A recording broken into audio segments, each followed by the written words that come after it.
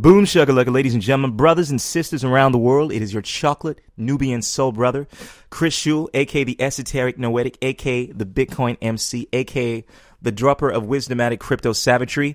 And we're about to interview Chris DeRose. Now, if you guys are not familiar with Chris DeRose, prepare to be mind-boggled. This guy is dope when it comes to his understanding of psychology, when it comes to his understanding of code. We're going to get it into everything on this podcast. Get into Bitcoin, get into liberty, get into psychology, get into some hot button issues in regards to, this whole space of freedom, I like to call it. I mean, I personally think of Bitcoin as a tool for bringing about more freedom in the world.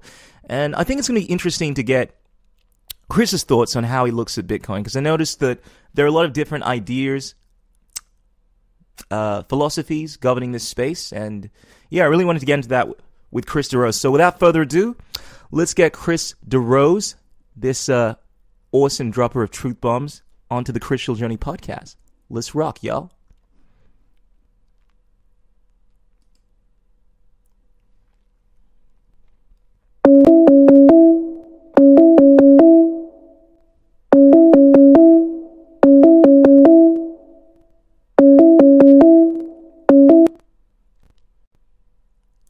Boom shakalaka.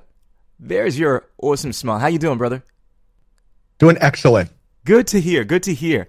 Mom, Matt, is the audio within acceptable parameters right now? I want to make sure that this thing is legit for you. You're a special guest, man. I want to make sure the fans get everything out of this. How we doing? Can you hear me? I can hear you. You talking to me? I'm talking to you, man. I was just asking if the audio was rocking. So it's all right. Yep, we're good over here. Fantastic. So, Chris, I listened to your interview on the Humans of Bitcoin. Really enjoyed that. I think you have some really cool ideas on what's going on in the Bitcoin space. I spoke to Vin Armani about, I think, earlier this year, and he highly recommended you. He mentioned that you're one of the few people in this space that is really tackling the psychological realm of Bitcoin, like what's happening in regards to the tribalism. And I've definitely noticed that there's clearly a lot of tribalism. And one of the things I wanted to get into was, just I guess some of the religiosity that is going on in the Bitcoin space. But without further ado, let's get into who you are. Who is Chris DeRose? How'd you get into this whole space? And what's your philosophy? What is the thing that governs your ideology in life? Yeah, so thank you so much for the generous introduction, and I'm very happy to be on. What got me into the space was Silk Road in 2011, and I had followed Bitcoin slightly before. There was a post on Slashdot, and I thought it was really interesting, but I couldn't see what the hell it was good for. And then Silk Road happened, and then I thought, oh, okay, well, I get this now. We do need this money. And while I think now my views have changed substantially, for many reasons, I think that was probably a very good reason to understand. I think at some level, like what it is to have a subculture, what it is to have power in a subculture, which seems to be what blockchain provides, is the ability to transfer power and value amongst the members of these subcultures. And when I started the journey, I went through like this process of bringing my beliefs in life onto the space, learning, generally seeing those beliefs propagate, and then moving on to like a new field of study. So it started off with computer science. My earliest stuff was university lectures and things like that, code that I had written around the Bitcoin system, not a core contributor, but code that was pretty sophisticated, I think, for the time. From there, I moved into finance, and I started to spend a lot of time on financial implications. For me, I'm a big EMHer. We can get into that, but the degree to which markets are efficient, I think, was a big discovery of my own. And then from there, I think I went into philosophy, frankly, which is kind of where I'm at now. And really, that's the precursor to governance, or it's even perhaps the same as governance. I don't know which, but that's roughly the lens through which I'm looking at the space at the moment. Cool, man. Well, let's get into that a little. Like you mentioned that you're fascinated. You've been delving into the realm of philosophy, and I consider this podcast, whereas I go into a whole bunch of different things, the primary focus is liberty, is this voluntarist philosophy. And I guess me personally, one of the reasons I got involved in this whole space was I saw it as being linked to the libertarian movement. I mean, you find, whereas there are all these different camps in the space that are talking about what Bitcoin is, I feel like the OGs, the original gangsters of Bitcoin, at least from what the narrative that I've followed, just kind of following a lot of the work of Roger Ver, is Bitcoin has been about separation of economics and state. It's been a way of bringing about more freedom to the individual. I mean, I initially started off listening to people like Andreas Antonopoulos, and he was very much in line with this whole philosophy of how governments are... I mean, he's not completely against governments. I mean, I've heard him say he's all for tax and all that kind of stuff, but he's not under the opinion that we need more freedom in the hands of individuals. And that's the same idea that is shared by people like Roger Ver, a lot of the libertarians out there. And when it comes to philosophy, am I speaking to a statist over here, man? Or are we speaking about? I mean, I'm curious to hear what your perspective is on governance, on philosophy in general, and what Bitcoin, I guess, means to you. Yeah, so I've gone through a few iterations of this, and I myself was very aligned with the libertarian ideology at one point. I'm much less so now. And for a bunch of reasons, the libertarian platform changed a lot over the years. That's one part of it. But I think, too, there's a degree of financial ignorance that and really civics ignorance that permeated some of the libertarian space in ways that I no longer really identified with. So here's this notion of the state is really interesting to me here in Bitcoin because, and this is going to be controversial. We can work through it. I may be wrong. Sure. Well, the more controversial, the more entertaining. So I'm happy to delve into that stuff. Well, so there's a few ways we can introduce the topic, but when going historically into the space, Bitcoin was identified and presented to the libertarians or the internet at large as a virtual gold or a digital gold, and that is what the investment thesis was. And I think that worked for many years, and I certainly believed that for many years. But lo and behold, in the year 2018, a few things have happened that makes that pitch a little bit absurdist. Number one, it seems that Bitcoin is designed by men and that it may actually not be the construction of the non-human, which makes it very different than gold because gold was designed by the non-human. It has 79 protons in its nucleus and has an atomic number. Bitcoin, on the other hand, doesn't have an atomic number. Its identity, its construction, its form was that of a dictator's form, the dictator of Satoshi Nakamoto, a good dictator, a benevolent dictator, but a man nonetheless. And it seems as if in the debate now, what's being perhaps perverted or misconstrued or unconsidered is the degree to which the form that is Bitcoin is a form by committee.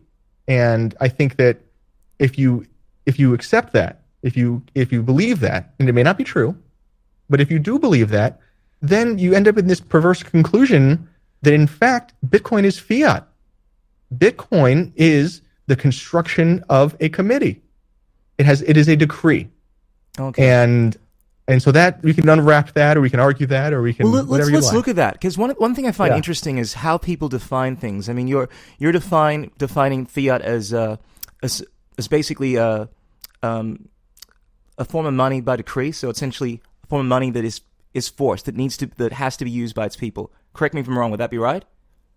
Well, yeah. Although I think that would be most or all dictionaries' definition more so than my own. Okay. And in regards to digital gold, one thing I find a little controversial is that whereas you have one side of the community that I think this is probably what people within the Roger camp would call the Bitcoin core group, they were looking at Bitcoin as a form of digital gold. I think there is another part of the community that's looking at this as electronic peer-to-peer cash. And this idea that was initially adopted as having, Bitcoin as digital gold isn't necessarily embraced by the community. Well, the way in which I see Bitcoin, I see this as a form of money that is not controlled by the government. I mean, obviously, with the current system of fiat, you have central banks, and they're able to control the money supply, and they're able to, through inflation, steal from individuals. And the idea behind Bitcoin, the way in which I would hear Antonopoulos speak about this, and the way in which I would hear Roger Ver speak about this, is because Bitcoin is governed by the law, by mathematical laws, by regulation. It's not necessarily controlled by one entity as such. It's the changes are made through this anarchic system. It's a semi-democratic system.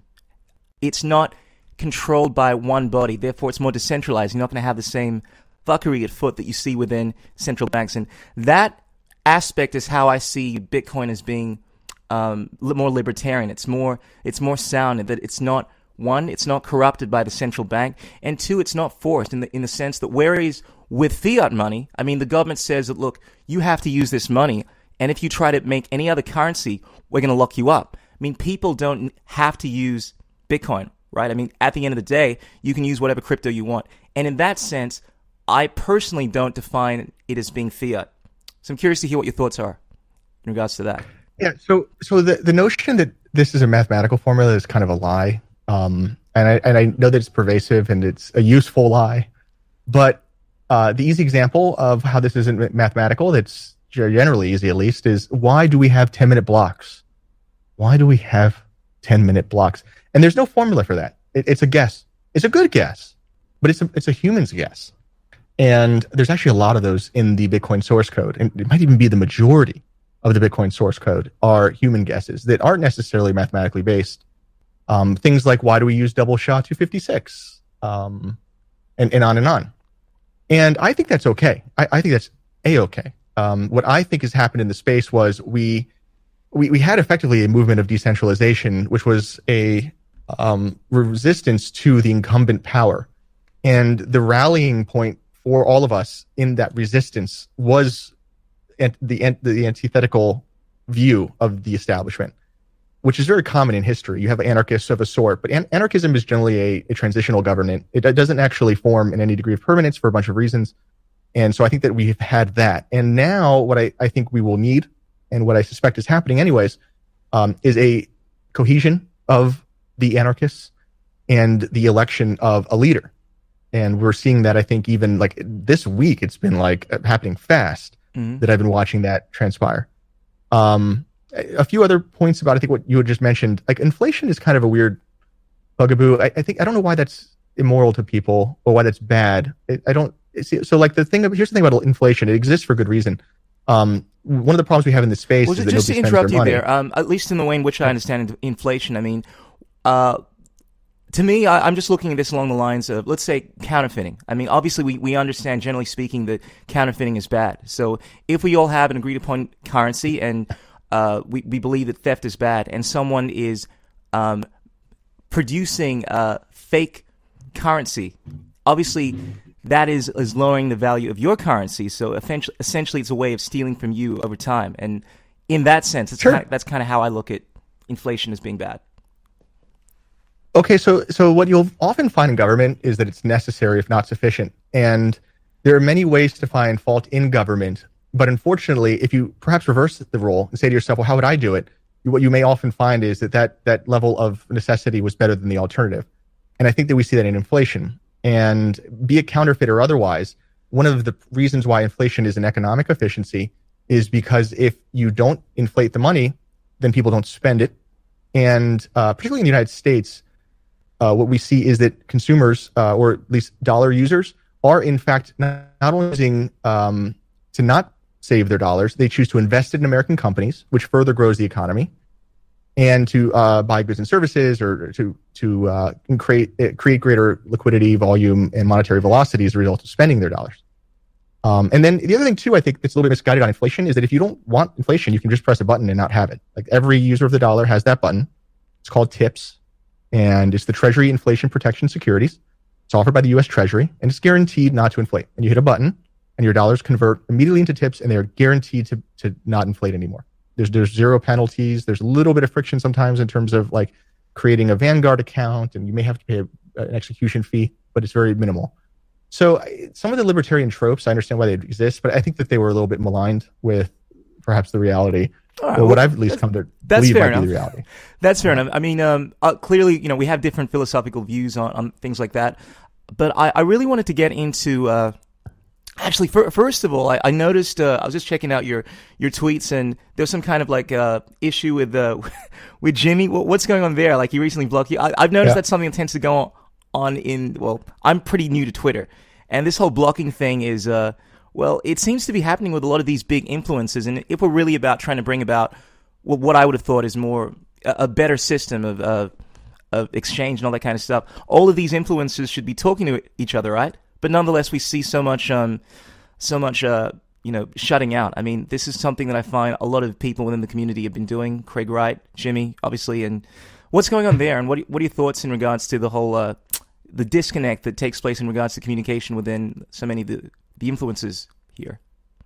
Yeah, so there's a strong religious bent in Bitcoin, and it's always been strong, for not least of which because Bitcoin itself was a bit of the creation myth that we find in Christianity.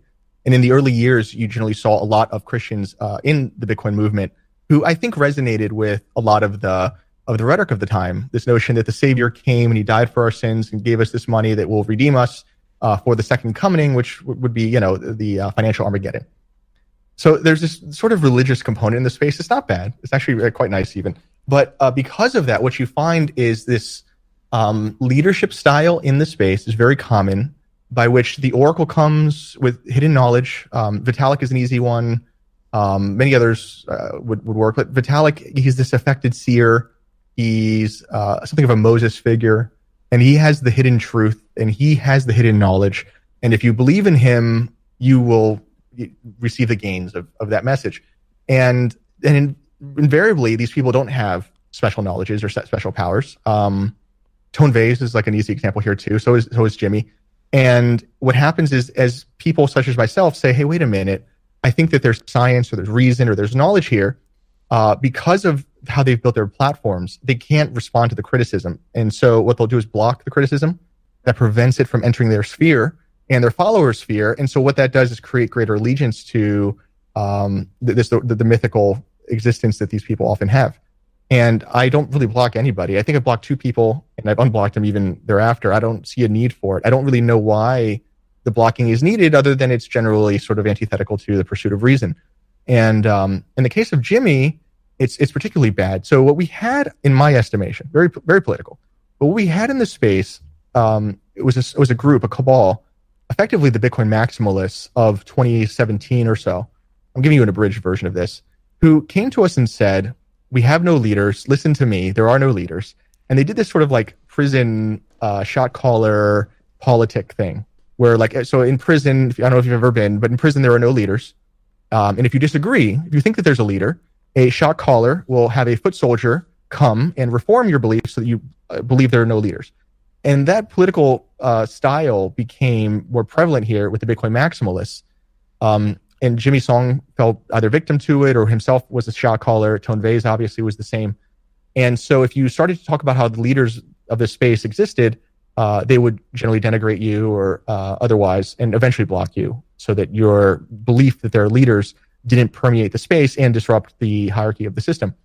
That came to a point this week when it's kind of complicated, but the gist roughly is that we had a gigantic bug in Bitcoin that required not only an immediate upgrade, but was given to us by somebody who was of a foul form, of an unhygienic form, a shitcoiner, whose beliefs were impure and unclean, and which required adherence to a leadership in order to defend us from. So in many ways, the rhetoric of the Bitcoin maximalists completely broke down this week.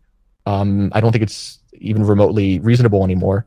And so they're blocking, and you're seeing that with Jimmy. Jimmy can't respond to that. He's just been kind of like busted, I think.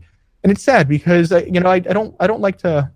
I mean, I shame people. I'm not. I'm a human. I'm not perfect, but I don't like to rally a community around shame. And a lot of the maximalists, a lot of the oracle types, that's roughly how they keep people in line, is through shame.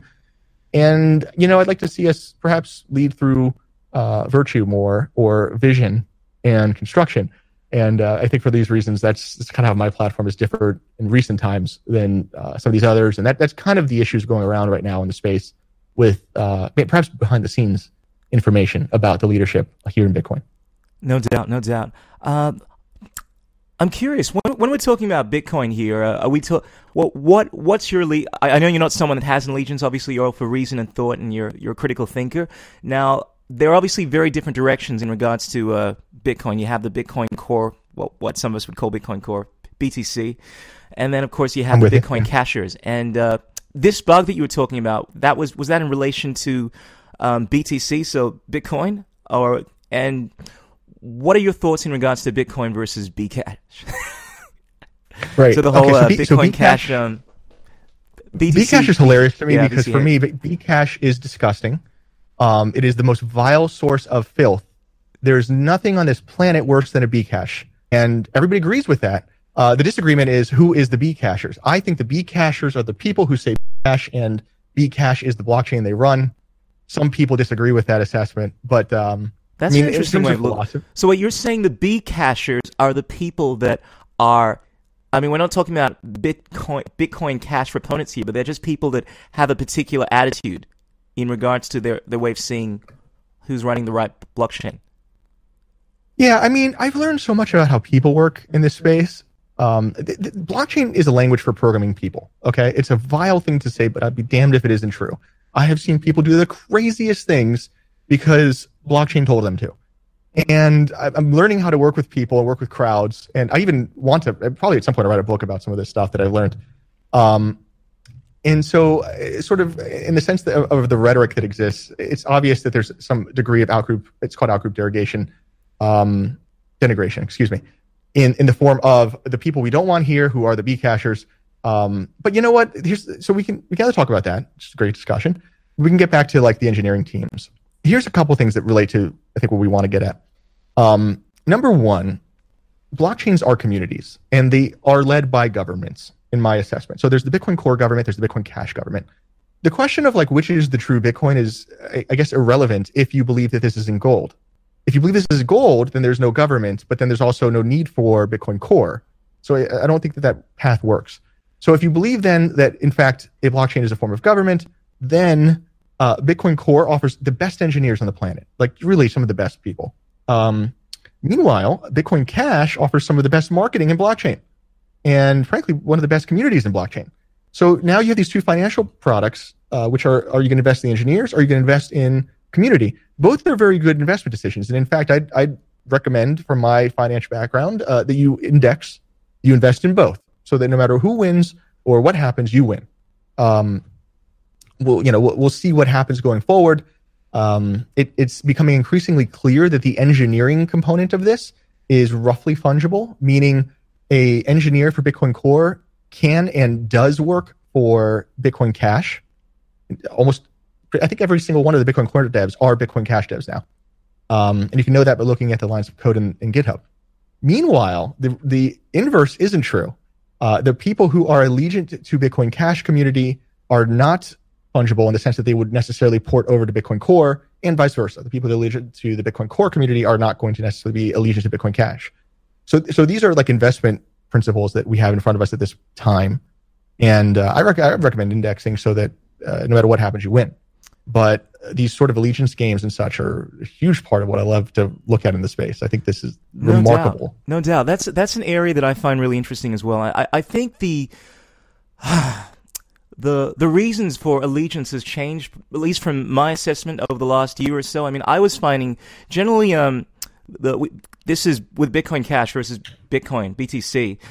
You found a lot of people that were in favor of Bitcoin Cash. I'd call the original gangsters, the people that were, the hardcore libertarians. They were siding towards this idea of competition. I mean, one of the conversations that was taking place during the fork last year was obviously the big block discussion, and I found that you had a community of people, one community of people that was saying, hey, we're all for competition. I mean, this whole idea of having miners increase the block size, from my understanding, that's going to obviously require more powerful computers, and I think the Bitcoin Core proponents were saying that that's going to lead to more centralization, and it's obviously not a good thing. And then you had the Bitcoin Cash proponents, a lot of the hardcore ANCAPs, that were saying that, look, there's nothing wrong with competition, and that's more what I would call an anarcho-capitalist mentality. There's nothing wrong with having competition, even though it may restrict, it may make it more difficult for people, may lead to more centralization. And I think because of these different philosophies, I think you had a lot of people that were either siding with the whole, I'm in favor of competition, or I'm not in favor of competition. I want to have more freedom. I want to have the normal people being able to mine and obviously have access to the same stuff, if that kind of makes sense.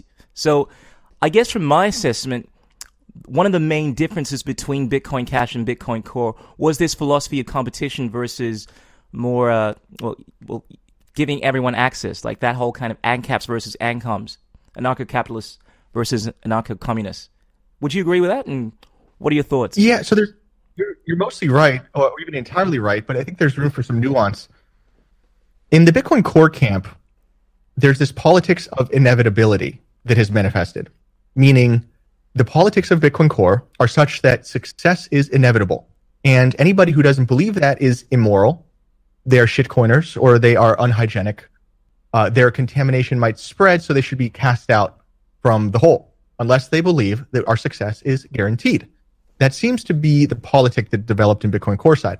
I find that to be a bit short-sighted, not least of which is because I think we learned during the Titanic that perhaps that's a bad way to lead, that the universe owes us very few things, let alone a victory.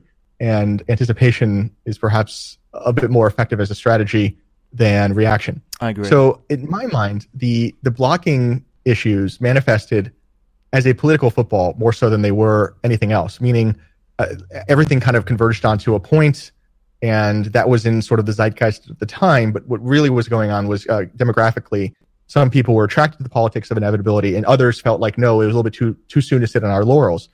And the community divided from there.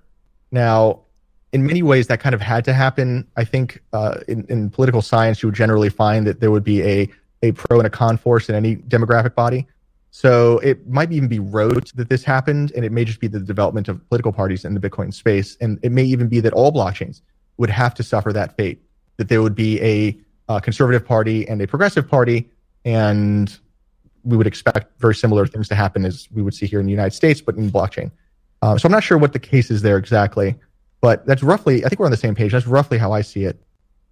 Yeah, I tend to agree. I must admit, I initially took on the idea of this thing is going to do this, X, Y, and Z. It's going to revolutionize the world. And I find a lot of the people in the space have this. It's almost it's almost like blind belief in like blind positivity. And I personally am an optimist. I'm definitely someone that speaks with a lot of conviction in that, this is going to happen. I'm going to achieve this. But I think you can get too caught up in that way of seeing things and not realize that nothing is certain. The only constant in life is change. And I think a lot of people have placed their bet on Bitcoin or Bitcoin Cash, not realizing that at the end of the day, there's no way to definitively say what's going to happen in the future. In 10 years' time, Bitcoin Cash or Bitcoin Core may not even be here. We may have a completely different cryptocurrency that does things much, much better. And agreed.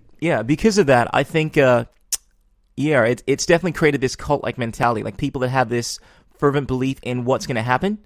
And I've kind of taken a step back over the last few months in regard. Being somewhat disillusioned within the camp, because my interest in this, fundamentally, just so you understand, I come from.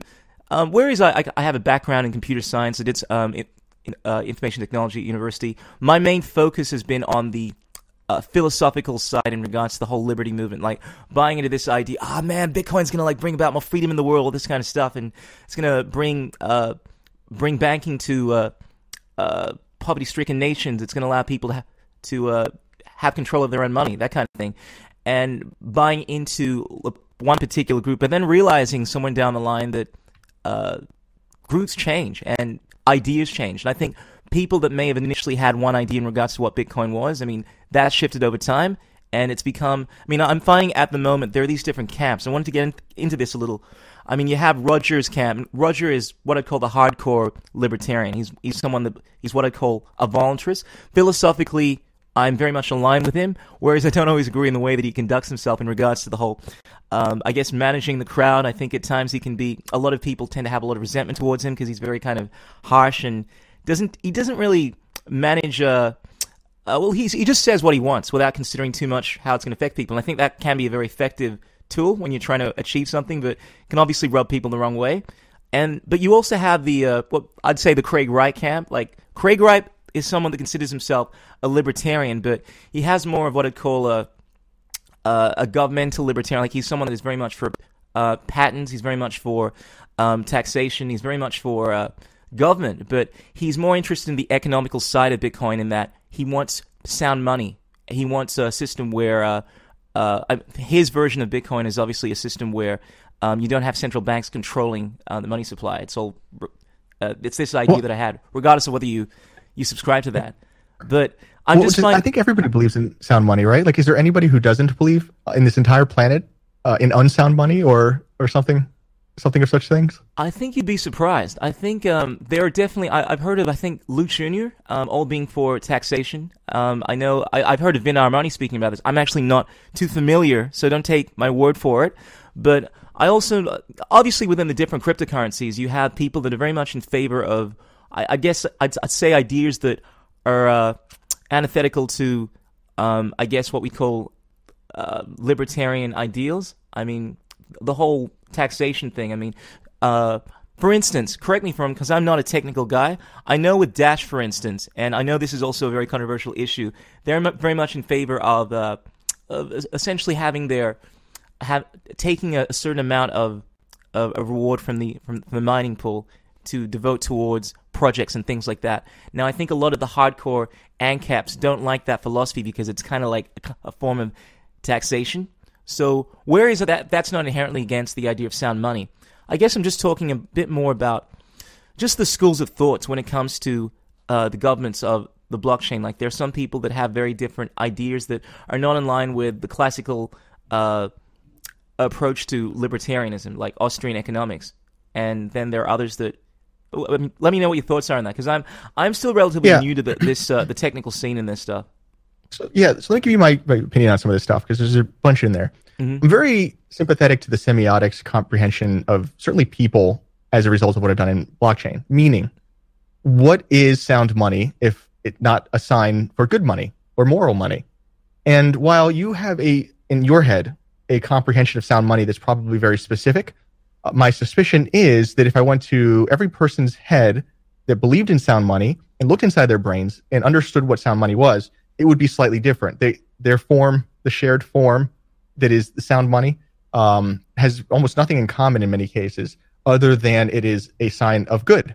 And like, this gets kind of deep, but I love that kind of stuff. Okay.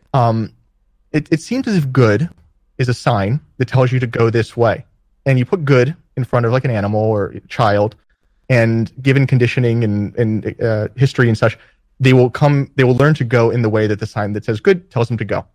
You know, they have a fork in the road. One way says good, one says bad. They go towards good. So then you fast forward, and now you have a fork in the road, and one sign says sound money, and one says unsound money, and they go towards sound money.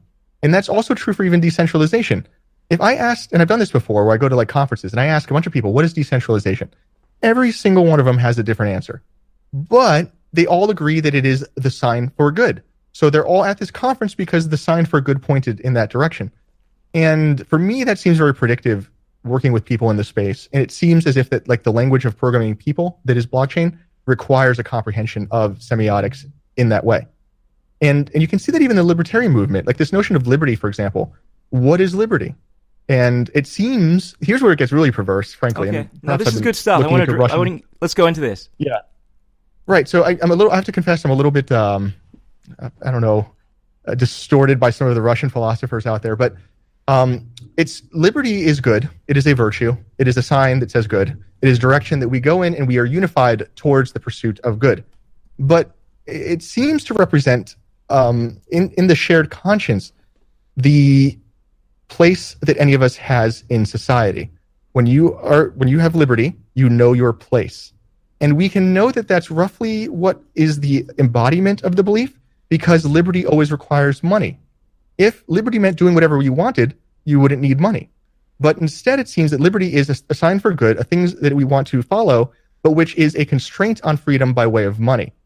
And that seems actionable to me, but I always find that that's very offensive to libertarians because it doesn't quite comport with the meaning of libertarianism, even if it's perhaps the sort of ramification of it. Sure. I find this topic really interesting because a lot of the times it comes down to definitions. And look, you're right to call me up. Like I think the term, and at least some of the things that I was implying, talking about, for instance, Dash, was it's not in relation to sound money. Now, there is actually what I would call an accurate definition of what sound money is. I think I've heard of Max Kaiser quoting Aristotle and Isaac Newton, and like they had this agreement in regards to what sound money is. It has certain characteristics. It's supposed to be fungible, durable. Like there is an actual definition. I just think what often happens is, like with Bitcoin, people have different ideas on what that definition is. My attitude is, obviously there's an original definition of a particular word, like sound money. Now, I can't define it for you right now.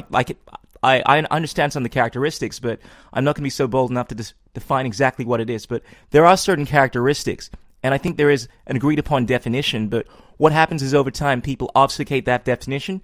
I can tell you, in regards to liberty, in regards to at least how I use it, how I would interrupt real quick. Sure. It's you don't know what the sound money criterion is, but you know you believe in it. So I do actually understand. I can actually quote you the characteristics. At least now, I'm not 100% certain if everyone agrees. Let me hear. Okay. Sure. Okay. To be honest, I'm not. I know there's supposed to be certain characteristics. For instance, it's supposed to be durable. I mean, have a look at gold, for instance. The fact that it can't be easily created. I mean, if it's something like paper, obviously the fact that it can be so easily reproduced, that is not a characteristic of sound money. The fact that it can be transferred easily, that's supposed to be another characteristic. Now, I'm not going to go ahead and name all the characters. It's supposed to be scarce. That's another characteristic. Now, granted, I think you're right. Sorry? Are these characteristics or are they morals? Sorry? If they're morals, who gave them to you? These are, now I could be wrong about this, but this is the idea that I was working from. This is what you can call me up on. Like, my contention is that there is call out. I don't believe in call out. Like, no, well, all I mean by that is critique me on this, because whereas I may be wrong about this, I understood that there was an original definition of what we consider sound money. But I think what happens is people have. Yeah.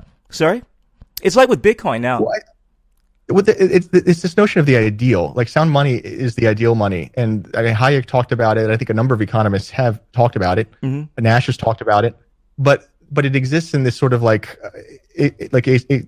this notion of what would be perfect. But I don't know that there's anything more concrete about it other than, again, the semiotics value, which is that we go towards the perfect.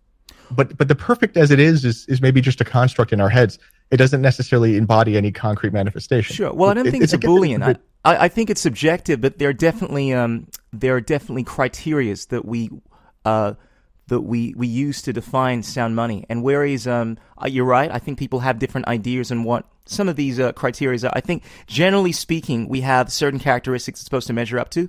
In regards to liberty, I do understand enough about that. And once again, this is one of these topics where you're right. A lot of people have different ideas on what it is. But when I talk about liberty along the lines of voluntarism, along the lines of libertarianism, I'm actually defining it within the philosophy of Lockean property rights, natural rights. Now, there is actually there's a science to this. What happens over time is people have different ideas. For instance, I've recently noticed that a lot of people have a libertarian idea of what I would call libertarianism. Whereas I look at it, I'm defining this based off of the non-aggression principle on natural rights. I think Thomas Jefferson defined it as essentially right for liberty is free action, within the limits of the equal rights of other people. I paraphrase, but it has to do with not violating the inalienable rights of other people. You can actually define this within an actual framework, like mathematically. If you define the variables, if you define what certain things mean, there is actually a framework that you can work from. What often happens, I believe, is that people have a very different idea of these definitions. And over time, for instance, the idea of rights has come into this category of not just individual rights or what we call negative rights, but people have added all of these other rights that aren't technically rights within the philosophy of Lockean property rights. For instance, positive rights like the right to security, the right to healthcare, all that kind of stuff. And within the philosophy of libertarianism, that's not actually consistent with at least the way in which Locke would define natural rights. And because people have different ideas of what this thing is, that's how we arrive at the problem. It all comes down to definitions. You're absolutely right. Like, my idea of the way in which I define liberty, the way in which I may define sound money, even though I don't have a clear understanding of the criteria, is somewhat different to a lot of how other people define it. And even with Bitcoin, you find that people will define Bitcoin based off of the white paper. And maybe this evolving thing, like how do you correct? Yeah, how do we agree on what the definition is? Well, humans are wired to seek ideals in many ways. It's why when we look at TV, they're only good-looking people, and it's why when we talk about the president in some capacity, he has let us down in the way that he is deviant from the ideal. Mm-hmm. And so, for me, when you see people looking at Bitcoin, like the reason they come here is because it manifests some notion of the ideal.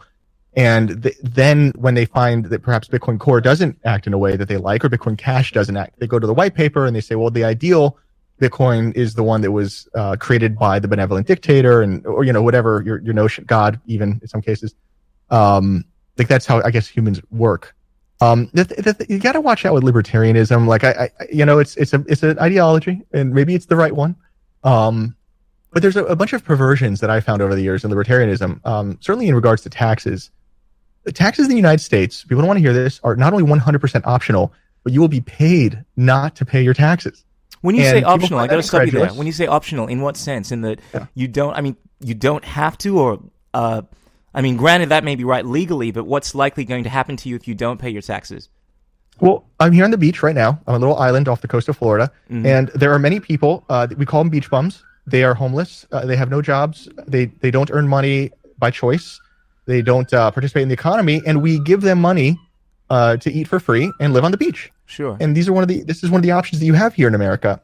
Generally speaking, taxes are something you opt into, and you agree to pay your taxes when you take on work. Now, the more nuanced. I'm sorry to cut you up here. I just think it's very good to be clear about what we're talking about here, because when you say you agree to it, is this something that you've actually formally agreed to, or are you talking about the social contract here? Because a lot of people, I don't think, are formally agreeing to these things, but because they're just implied, because they come about societally, I think that's what you might be talking about. Because at least it doesn't work any differently than it does with Bitcoin. So like with Bitcoin, when you use Bitcoin, you agree to the rules of Bitcoin. You agree that there's 21 million Bitcoin and the block time is 10 minutes. It's part and parcel with the use. It's a highway of sorts, and you don't get on it unless your car meets the right size. Well, I think it's a little different in that sense, because, okay, we're talking about someone's product, all right? You may not be fully aware of it, but the bottom line is if you download a particular software, it has certain rules, you don't have to use that. But I guess when we're looking at things along the lines of, like, I believe in the whole idea of natural rights, like regardless of whether or not people buy into this stuff, I believe that I have a right to my own property. You know, if I, for instance, have my own home, I'm living on it, and a bunch of people come into my area and tell me that, well, because I've entered their area, like I come into this place, that I'm now required to pay a certain amount of money in order to fund the community, purely because I built my house on this land. When the way in which I look at it, I shouldn't be required to have to divulge any amount of money, because you socially think that I'm required to give my money to a society just because I built my money on this land. And I guess the distinction. Sorry. Hobbes wrote about this a lot, and I'm very sympathetic to his canon. In my estimation, and this will be offensive to you, it'll be disgusting, probably because it's true, but maybe not. You can't have ownership without government.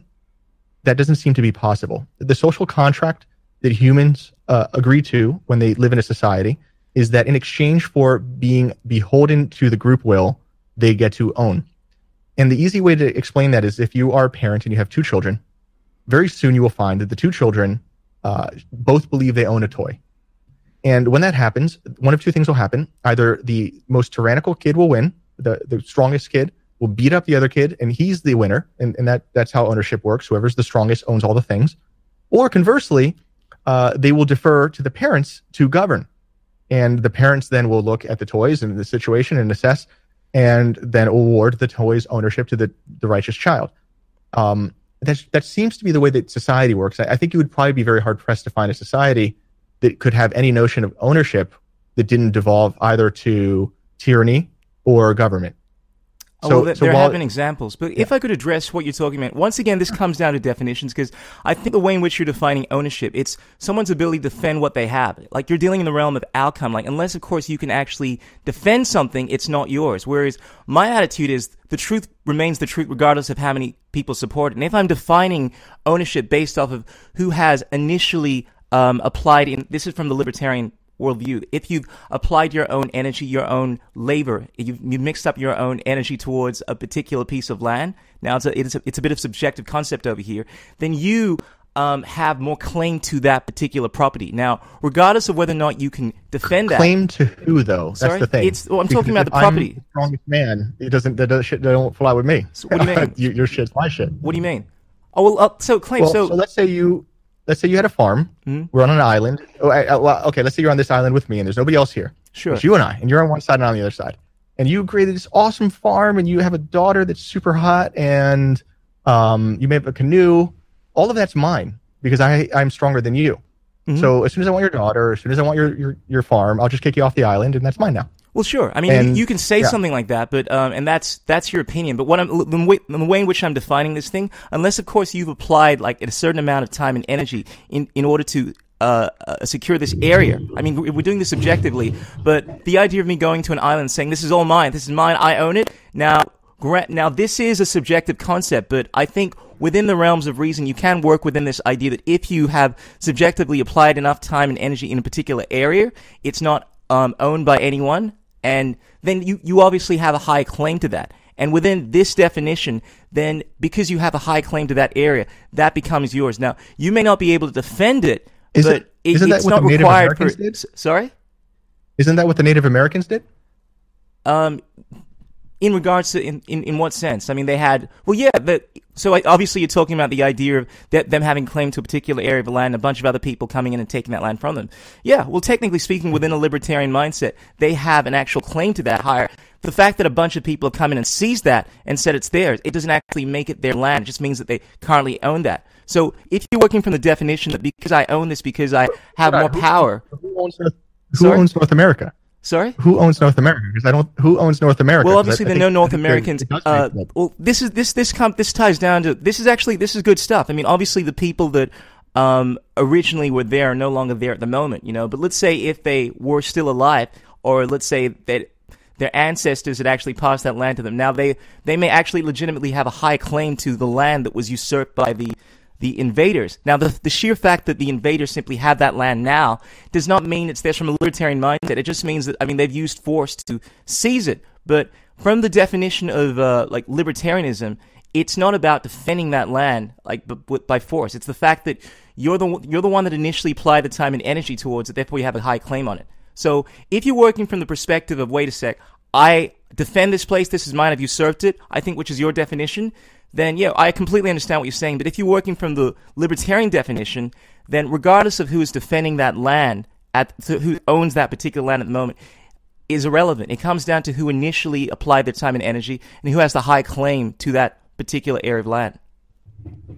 So when you say high claim, the claim in my mind has like a target. So the claim goes to an authority for processing. So what authority would you have? And the answer may be God. Like, and I'm very okay with that, but let me see what you have. All right. Well, granted, it is subjective, but look, it has to do with being able to proof. I mean, if, for instance, I go to a particular area of land, it's not occupied by anyone, and then, so let's say, actually, better example, I find a house, right? Some little, shanty hut. It's unoccupied. Can't find anyone else around it. Haven't seen anyone there for days. And I say, hey, this is mine.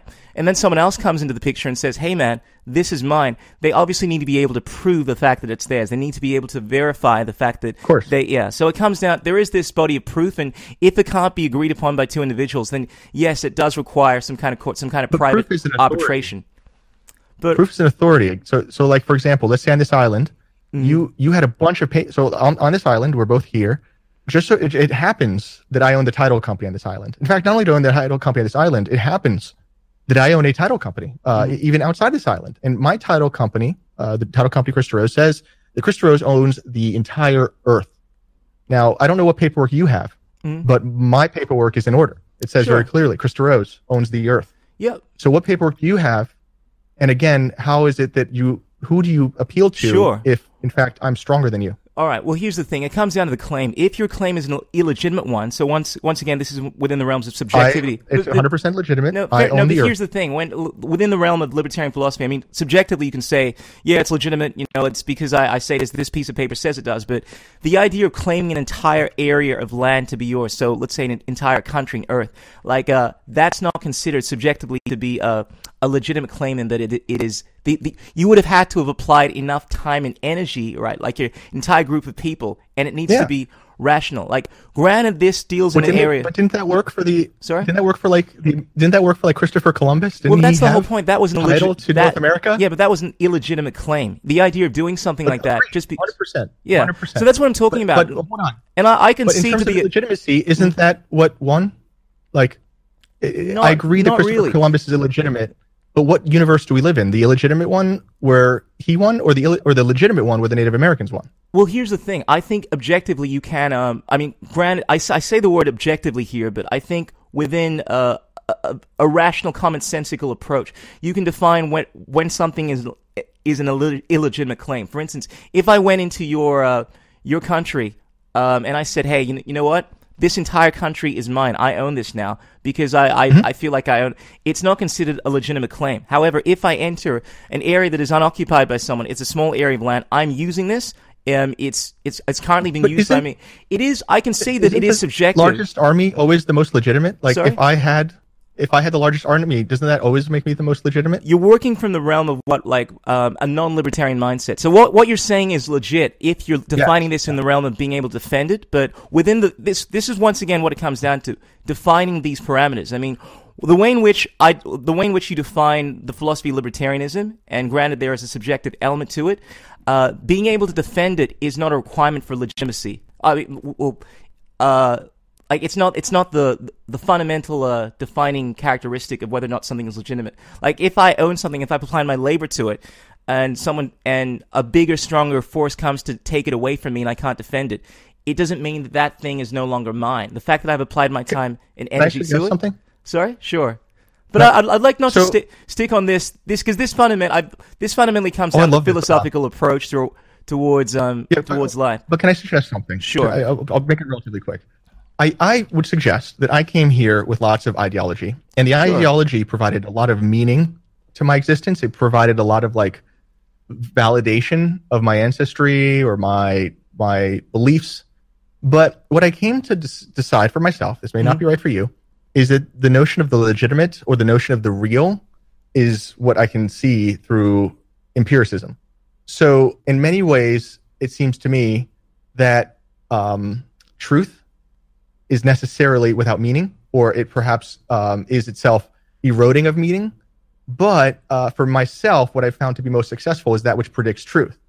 So what you may find, and this may not be true, but the degree to which you believe in an ideology is the degree to which you may find yourself disappointed by the natural world, which is generally true in this space. In any case. Sure. You should consider the libertarian meaning is very consoling. It's comforting. It empowers us. But is it predictive? And then when there is a mismatch, you'll find there's a lot of outrage. Sure, I see what you're saying. So it has to do with it being able to predict the truth and bring about something that was expected. You know, whereas I look at this from a place of, I mean, just to understand where I'm coming from. I mean, this comes down to an understanding that I believe in this idea that there are. There is truth, there is objective truth, regardless of how many people support it is irrelevant. I mean, for instance, that happened. You heard that sound, regardless of whether or not the Bitcoin Core or Bitcoin Cash proponents say it didn't happen. It still happened. Now, granted, there are certain things that we are subjectively looking at, and these concepts are very much subjective to some extent. If we define certain things, for instance, I believe, and I don't personally think it's a belief, I own myself. I actually have legitimacy of control over my own body, my own thoughts, that no one else has a right to. From there, I can actually arrive at other things in regards to what I call, and I don't want to go into this too much, but fundamentally, it does, I'm not working from a place of... If people owned themselves, we wouldn't have jails. Sorry? If people owned themselves, we wouldn't have jails. Would be my suggestion. Because this doesn't have to do with the consequences. You're talking about the sheer fact. It's like saying, to me, that if this sound, I'm trying to think of a comparison. Like the fact of owning yourself is not dependent on what happens in the future. I mean, the idea of saying that I don't own myself, I don't own myself because someone has the ability to put me in jail, is not relevant to me. If I own myself regardless, now the fact that someone can take me and put me in jail, that's just something that happens in the future. It doesn't change the fact that, legitimately speaking, from an objective standpoint, I still have rightful ownership of myself. And that's the framework that I think you're looking at this in terms of what is likely to happen, or what can happen. I don't know that you even want people to own themselves, because it seems to me that if someone robbed you, you would quickly call the police and you would have them taken away, and you would support that. So you can own your own thoughts, probably, but your body, it seems, is of the state, or it is at least ownership in the herd, which is kind of, it's not that it's antithetical to libertarianism, but like if you think about like, does your finger own itself? No, it belongs to the hand, and the hand belongs to the arm, and the arm belongs to the body.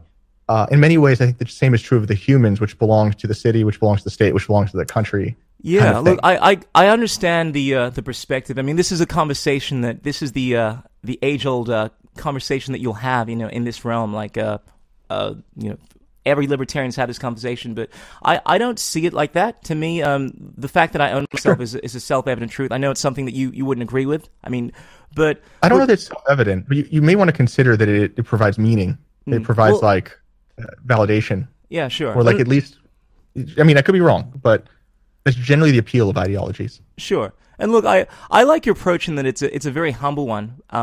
I tend to, from the libertarian approach, I also consider humble in that it's not looking at what is going to happen. I think much of your thinking is you try to adopt truths that are likely to predict something in the future, whereas my attitude is I don't know what's going to happen in the future. I don't believe you can definitively know. You're dealing in realms of probability. I can only deal in terms of what is, and personally speaking, I only make definitive judgments on what is. So, granted, it is still to some extent subjective. When I'm talking about myself, like certain things in regards to the now, which is the only realm that you deal in, I say things definitively. But when I'm dealing in what's likely to happen, it's something that I don't know. A lot of people think libertarianism it's this utopian idea in that it's going to bring about a better society. I don't look at things from that perspective. I know a lot of libertarians support that idea, but it's based off of this idea of this is within the realm of like, from the philosophy of property rights. So we can either go into Ayn Randian philosophy or Lockean property rights, or talk about Plato, deontological ethics. But it's this idea that there are axiomatic principles that are inherent within nature, certain laws, just like the laws that govern, certain principles in, gravity and things like that. And without getting into that, I know this is obviously a contentious issue. I look at it from this idea of this is definitive, so regardless of what happens is irrelevant, as opposed to I'm going to accept this because it's going to lead to a predictable future. But look, this is one of those topics that is I think it's almost impossible to arrive at like a definitive answer, because it comes down to the subjective nature of how we perceive reality. But it is it's definitely a fascinating conversation. But what I would suggest on this subject is that with blockchain you can generally program these beliefs in humans, and that's blasphemous. And I get that you can program this in humans. How would that happen? Well, we see it all the time. Generally speaking, humans do things to either comport with the group will, meaning if they do this thing, they will rise up the social hierarchy. So like, there's any number of examples, either like a couple kids who like dare each other to do something, and then the dare is accomplished, and then that kid is now the hero, and he has gained social capital. Okay. Or I don't know, in various other forms of society, there's usually some notion of greed and social acceptance that comes by way of comporting with group will, and blockchain always provides that, seemingly. And then there's also greed. People believe that if they join the movement and they do these things, then they will be enriched and they will have a greater purchasing power in society. And so when you look into this space, like one way of looking at what happened in Bitcoin, this is very postmodern, I'll warn you in advance, but it's kind of predictive, and so it feels to me, is that this social form occurred that is blockchain. And I don't know what it is about Bitcoin that has anything to do with gold. I don't know why it's not digital lead or digital silver or digital salt, or it just has nothing to do with gold. But what happened was this sort of simulation environment where, probably accidentally, the humans would arrive, and as they came, they wanted to ascend up the ranks. They wanted to perform the dares, the feats, the things that would gain them social capital. And what seemed to succeed was the discussion around and the beliefs around these ones and zeros becoming gold. And so through a series of like kind of accidents, various leaders set up these escalators up the Bitcoin hierarchy, where if you treated this as gold and you talked about how it had this vintage history and it has these properties, you would be received well with your friends, more value would enter the sphere, and you would rise up the ranks. So all these people were doing this in some degree of tandem notion, and that created this belief, this structure of social form, wherein it seems that people honestly and truly believe these ones and zeros are rocks. They're digital rocks of a sort that is entirely described by these gold memes. And I don't need to like disparage that. I think it's good, but that was one construction of the humans with the blockchain technology. Another such construction was in the ICO wave. That was very similar in that it was a mound of humans who believed that these were financial products that were comparable to IPOs. And they entered the space with IPO tropes. So they came in and they were of a new paradigm, and we're day trading, and we're getting banks in, and this is a new this, that, and the other thing. And you would ascend up that rank in that social form by believing that these are securities of a Wall Street 1990s-esque style. And there was other such simulations in the space. So this is roughly how you program people using, I guess, the internet or blockchain technology. And you can create these things. It's not even that hard, frankly, once you kind of understand the patterns. And so, yeah, you can. I mean, it's kind of what we saw here in the libertarian side of things. That's why blockchain took off, I think, in libertarian circles, is because it was programmed such that any libertarian-leaning ideology would find a advancement in the social hierarchy by comporting with the group will of this blockchain. I agree to some extent. I think it's discounting, though, that there are plenty of people that adopt things for other reasons. I mean, I've noticed that there are libertarians that adopted Bitcoin for other reasons, for financial gain, but others that adopted it for reasons dealing with, wanting to be part of something to bring about more freedom. And whereas I agree with, for the most part of what you're saying, I think a lot of the times, even the intended goal of the creation of something, isn't received that way. Like a lot of people that whereas Bitcoin may have been intended for a particular purpose, people started using that for a bunch of other different reasons. I'm sure the person that came up with the internet, they may have had one particular view for it. And there are plenty of scientific discoveries that had a particular intention, but have ended up being used for completely different things. I mean, there are too many to know, whether it's, I think because of that, it's very difficult to predict what's going to happen in the future. I mean, it's one thing creating something with the purpose of doing something, and then here's someone else comes and decides to use it for something completely different. The amount of scientists, I'm sure, that are they're pulling their hair out, realizing that their inventions have been used to do something completely antithetical to what they were created for. I'm sure there are too many to note, and this is something that often happens in history. I mean, particular technology may have been created to do good, and it ends up being used to completely annihilate the world. Now, I'd like to think of some examples of this, but there are too many to know. Like I'm sure now nuclear. I'm sure the scientists that were working on the splitting of the atom, that kind of stuff, they had somewhat. I could be mistaken in this, somewhat benevolent ideas, perhaps wanting to use that for an energy source, but it's now used as one of the most destructive forces in the world. So all I'm saying is, whereas I agree with you, it can be very difficult at times to know how people are going to use your creation, and that's why I try to stay away from trying to predict what is going to happen in the future. Just because Bitcoin was created with a purpose, it doesn't. For all we know, Bitcoin could be used for something very, very different in another 100 years from now. Maybe. Of course, I like the prediction side of things. I don't know that I'm even good at it. I'd say you are. I'd say you are. Strive. I've been checking out your stuff, man, and I think the way in which you talk about society, particularly in regards to the tribalism that goes on within the crypto space, how people end up moving into particular camps, I think that's on point. One thing I really wanted to ask you, actually, because I think this is probably the most important question. The people that are concerned with the future. What are your thoughts on Bitcoin in the future? How do you think that this thing is going to be used, you personally? Because where is their statist views, their libertarian views, their people that have views on financial gain, and you personally, what do you think is going to happen to the different blockchains? And I know Antonopoulos has this idea of it being a lot like languages, how they're going to be maybe a few key ones, but for the most part, they're going to be multiple blockchains. And I've interviewed Craig Wright, and he has this idea that fundamentally there can only be one, this Bitcoin maximalism approach. So what are your thoughts on the future of the blockchain? Yeah, I think maximalism is very easily defeated at this stage for a bunch of reasons, not least of which, like right now, there's two kind of ways to predict this maybe. One is more in financial terms. I'll go with that for just now. The reason why I think Bitcoin maximalism is ill-fated at the moment is because, number one, there are stratums of risk in the financial side of this space, in the sense that the regulations are still being created. We don't know where those chips will fall. So we create products that command some level of risk. And I think Bitcoin is commanding a huge level of risk that is the Fedcoin risk. I think that Bitcoin probably stands the greatest chance of becoming Fedcoin.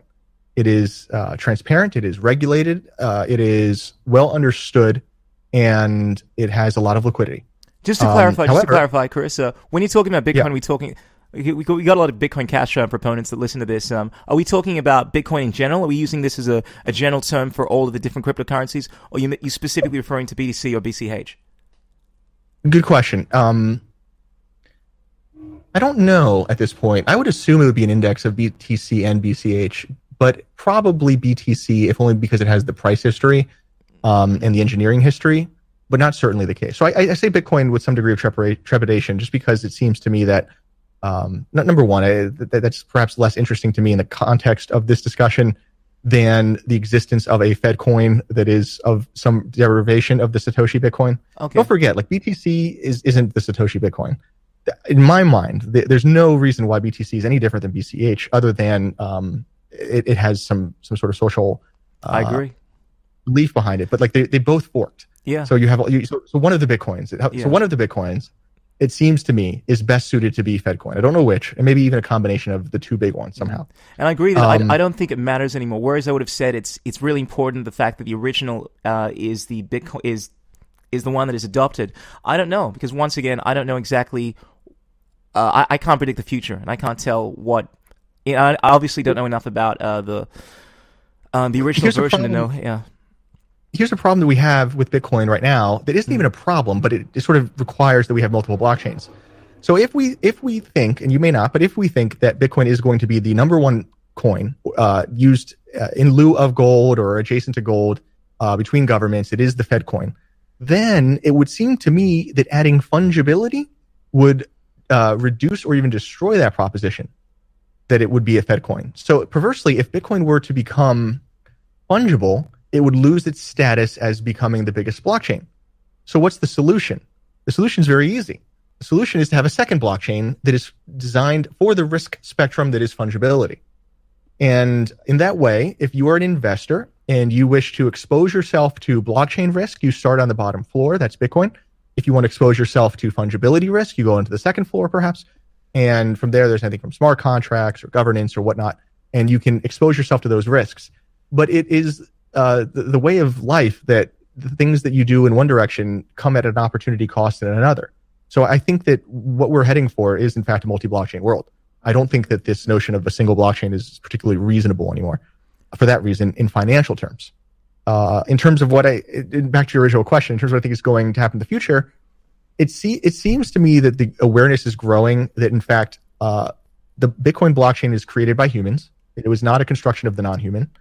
And if that's the case, then, like all committees, governance is not only required, but an efficiency.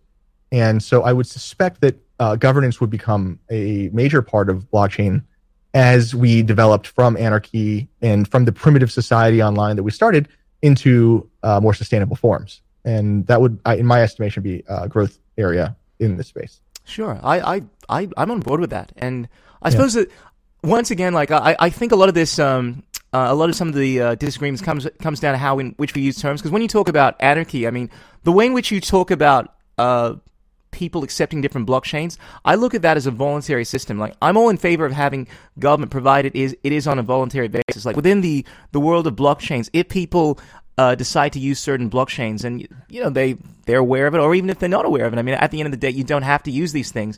I'm completely in line with that. And just like my philosophy on government, like, my whole attitude is in voluntary governance. If people want to have different governments, they can choose where they increase their risk. That's completely fine. But as a voluntarist, I guess my perspective is it can't be forced. And whereas I think I said initially during this podcast that when I'm looking at fiat money, as soon as a government decides that, so a governing body says, look, unless of course you use this, we're going to do this to you. We're going to inflict this kind of violence on you. That's the moment at which it no longer becomes a voluntary system. So I guess what I'm saying, I don't know that that's happened. Like, Sorry? I appreciate that. It seems like that's like the theoretical boogeyman. It's very hard to find many examples. I mean, have a look at E-Gold. I mean, the guy that decided to create that was essentially shut down, right? Well, so I mean, that's another thing I would say we didn't even touch on, but in my estimation, really the innovation of blockchain is one of two things. It is the vacuum of regulation that has arisen in 2009 with respect to starting your own country. Yeah. It used to be you can start your own country. That used to be illegal. But all of a sudden, thanks to blockchain, it seems you can start your own country. And that's really cool. And in a lot of ways, I think that's exactly what's happening at this point. Absolutely. But let's just be absolutely like real about this. I mean, look, I obviously don't live in the United States, but I'm very, very much obsessed with the lore, with the history. And I mean, I think it's pretty self-evident that if you actually try to create your own money, and it became like a thing. I mean, it's been done many times. I mean, the government would actually come down on you, and you would suffer repercussions. Not anymore. The law has changed. Ripple's made its own money. I just think it's legal somehow now. Certain regulations. Sure. I mean, it can be done. I mean, the fact that it's decentralized. I mean, obviously it's been done with Bitcoin, but I think the reason for its success is the fact that it was so decentralized. The fact that it wasn't one particular person controlling that. And look, just because it could be done with Ripple. I mean, the point is the fact that it can happen. Yeah. The fact that there is that coercive threat there. Like, I mean, it is actually a thing. Like, it is technically, whereas it may not be implemented in the real world, that just like there are plenty of laws that I'm sure the government doesn't try to enforce. It is technically illegal, for instance, to do certain things. It's technically illegal to take certain substances within, like marijuana, within certain states in the United States. Now, chances are you're probably not going to get into trouble if it's within certain states, but the threat is still there. So that's essentially what I'm talking about. It's like the fact that regulation is enforcement, I would suggest, and despite what the books say, what is regulated is that which is enforced. That may help here. Something too that I would say that I think it should be considered is that there's a button that can turn this entire movement off at any time. That button's located roughly at the SEC or at the ACH clearinghouse, and I do think that there's a lot of people who don't quite comprehend that. And so what I see happening is that we're trying to remove that button, and I think that's possible, but I don't think we've removed it yet. Do you personally think that the button could actually remove this entire thing? I mean, we're dealing in potentiality here. I mean, the fact that do you think the button could remove the internet? Probably not the internet, but certainly any and all crypto activity. Why? And why not the internet? And why crypto activity? The internet seems to be more censorship resistant in the sense now that we have multiple countries involved that has full-fledged support. So the button to turn off the internet. I don't know that I believe that it exists, and to the degree that it does exist, it's probably very diminutive. So it would be like turning ICANN off or something. But all of the backbones would still work, and most DNS providers would still work, and so like I think the internet would still survive if the United States decided to pull, let's say, the plug on ICANN. Well, correct me if I'm wrong, and I very well may be, but the button to turn off this whole Bitcoin thing, similarly, I mean, unless of course you decided to shut down every I don't understand the technical terms in regards to this, but let's say the nodes, right? So everyone that's running the blockchain, like no, that's not how you do it. Sorry, that can be done. So that can't be done. Yeah, but that's the hard way. The easier way is just to turn off the ACH on ramps, and there's a quick form you fill out at most government agencies. It's a cease and desist to serve the exchanges, of which there are very few, most of which are in the United States, or have some method of deposit that is linked to the United States. But that's based on people not using the... I mean, that's not... correct me if I'm wrong, but you're looking at this in terms of like prediction, like what's going to happen, the fact that these laws are going to be passed to make it illegal, people being punished if they start behaving in a particular way. But as far as there being some button that can actually... Sorry? All you have to do is tell the bank stop servicing this company. Yeah, and if that company is Coinbase or that company is Kraken or so on. Sure, I understand what you're saying, but obviously you're still going to have people that are doing this thing on a peer-to-peer level. I mean, it's like saying the government saying, "Hey, we're not going to allow people to have sex," and at the end of the day, with the difference, it is obviously there's a huge difference here. But the point, the point that I'm getting at. No. But what I would suggest is that the efficiency of blockchain is its liquidity, meaning if they press the button, the price of all these currencies would go to under $1, which is where it was before they enabled the legalities here. And so if you wanted to send money from here to Japan, the amount of effort would destroy the value, which is what kind of how Roger Ver got into this, by the way. But that meaning, if I want to buy like if there's no liquidity in the market and I buy $10,000 worth of inventory, then the price would shoot to the moon. I send it to the other guy, and he would sell the inventory, and the price would jump right back down to next to nothing. And that inefficiency and the risk of transit would render this highly risky and probably even less suitable than gift cards for doing something like that. So the efficiency would be nullified. Whereas right now, if you put $10,000 order in, liquidity is gigantic, so it just doesn't even affect the market price. And so the utility is directly correlated with liquidity, and the liquidity is directly correlated with the on-ramps and the ability for a fiat to service. I follow what space. You're saying. Within the realms of economics, it makes perfect sense. But to me, it's in line with like a certain chain of events that would take place to likely bring that on. But it's not a certitude in the sense that it's like saying agreed. that if and there's solutions to that too, by the way. Sorry? There's also solutions to that problem too. And I think we should be working on those. Sure. And you even see Coinbase starting to do that. So like what you want to do, so risk exists in the global economy in many different forms. And what you want to do is create this risk in such a capacity that we are not only so big, but that shutting us down would then impact you or impact your government. That's roughly how the United States dollar succeeded. Like right now, you can't turn off the dollar without having a impact to your own country or your own citizenship or yourself. The goal would be to create a blockchain economy that's so large that now if they turn the button off, it isn't Bitcoin that loses, it's America that loses. And in this way, that's generally how we would see something succeed. So I think that's doable, quite frankly. But I think that like some of the blind courage and allegiance tropes are a little bit misguided. We should be constructing those things more. And I think we should be personally more open-minded about and realistic about what it is that our next steps are.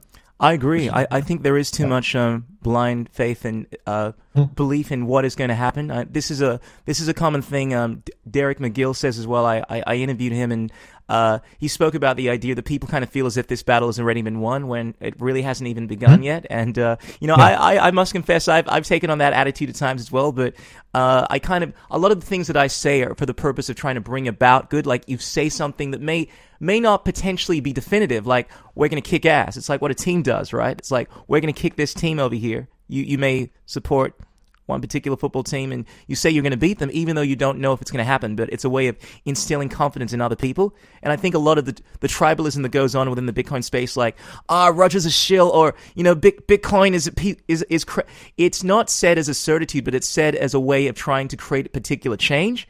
And I think as long as people are aware that realistically we don't know what's going to happen, and we're all trying to do things here. I think most of us are trying to bring about some kind of positive change in the world. Maybe for ourselves, but create some kind of positive change. We just need to bear in mind that the only constant in life is change, and ultimately we're all trying to we're all kind of like having a stab in the dark here. And what's going to happen, and kind of work from a place of humility. Yeah. But Chris, it has been an absolute pleasure interviewing you on this thing. We've definitely covered some interesting topics, some stuff that I usually don't get into, but I'm glad I did. In regards to the philosophical side of things, I try to keep these podcasts down to an hour, so we've gone a little over, which is fantastic. But brother, I look forward to. I'd love to have you again at some point. You're always dropping some information, some powerful information, and I'll be sure to put a link down to your Twitter handle over here. So if you want to send me some other links you'd like me to share on this podcast, that would be great. But brother, was there anything else that you wanted to drop in regards to anything that you have coming up that you wanted to share with people? Yeah, if anybody is in the Boston area, we are doing a BitcoinHeretics.com or heretics.com show, which is a trial format we're doing in the space where we talk about some of the themes that we've had here in the show. I don't exactly know what the overall goal is. We're testing out the format. Tickets are $50 payable only in crypto. We don't accept fiat. And this might be the format of a show we take around the country where we try to align the Bitcoiners on this notion of a drumbeat towards governance or progress or unity. And you can take a look at the lineup. It's myself, Daniel Krawitz, and Vin Armani, coming on the 11th of October. If you are listening and you want to come on out, I'd love to have you out there. It'll be a real fun time. Fantastic. Well, Chris DeRose, once again, you are a scholar, you are a gentleman, and you are a deep thinker. I appreciate your thoughts and your involvement in this space. And although our philosophical ideals may not completely align, man, I salute you and I admire what you're doing. Yeah. And I look forward to having you again. Pushing the boundaries. I want to encourage all forms of creativity that is remotely reasonable in the space. And thank you for having me on the show. It's a great opportunity. It's been an absolute pleasure. Peace out, my brother. Take care. Ladies and gentlemen, there you have it. That was Chris DeRose. We got onto some pretty deep topics there. Wasn't expecting us to go into the libertarian philosophic discussion as much as we did, but it was good to do that. You know, I often don't get to go into that. So, ladies and gentlemen, let us know what you think. Be sure to drop lots of comments. Share, tell your mom about this podcast. Share this to your friends, and let us know what you think about Bitcoin, about the future of Bitcoin. Let us know what you think about my libertarian philosophical ideas, my anti-status ideas, man. And until next time, keep doing your thing and positively impacting the world. Boom shakalaka. I'm going to end this podcast as I usually do with my music, yo. If you want to check it out, I have a single, an EP out on iTunes, Spotify. You know the drill. And here's the promo video. Boom shakalaka. You know, people in this life, they'll always tell you what you can and what you cannot do. You can't let nobody put limitations on yourself. You gotta know that deep down inside, you got the will, you got the power, you got the fire. So if you wanna go, you gotta go like thunder. We've had to beat you up from your side. Bring up the rain, need no introduction. Have a moment, ponder on our weakness. Rise above it, keep working on that game, son. I'm a vibe to school, you and I thunder. I'm a ring, I'm cool, you know I got some.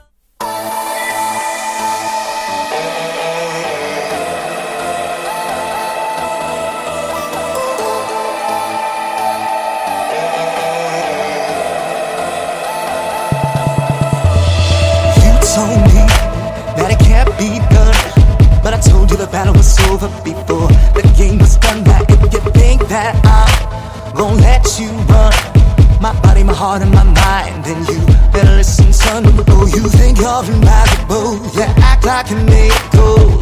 Think you're gonna soar like a bird beyond impossible. I think it's plain to see, you know you're meant to be. Once to world substitute, gotta think and stop. What you want, you always what you get. You don't do the work right, you won't find your best. You won't work it, you gon' pay the price. You won't work it, gon' pay the price. You won't work it, gon' pay the price. You won't make it. I don't even care where this road leads.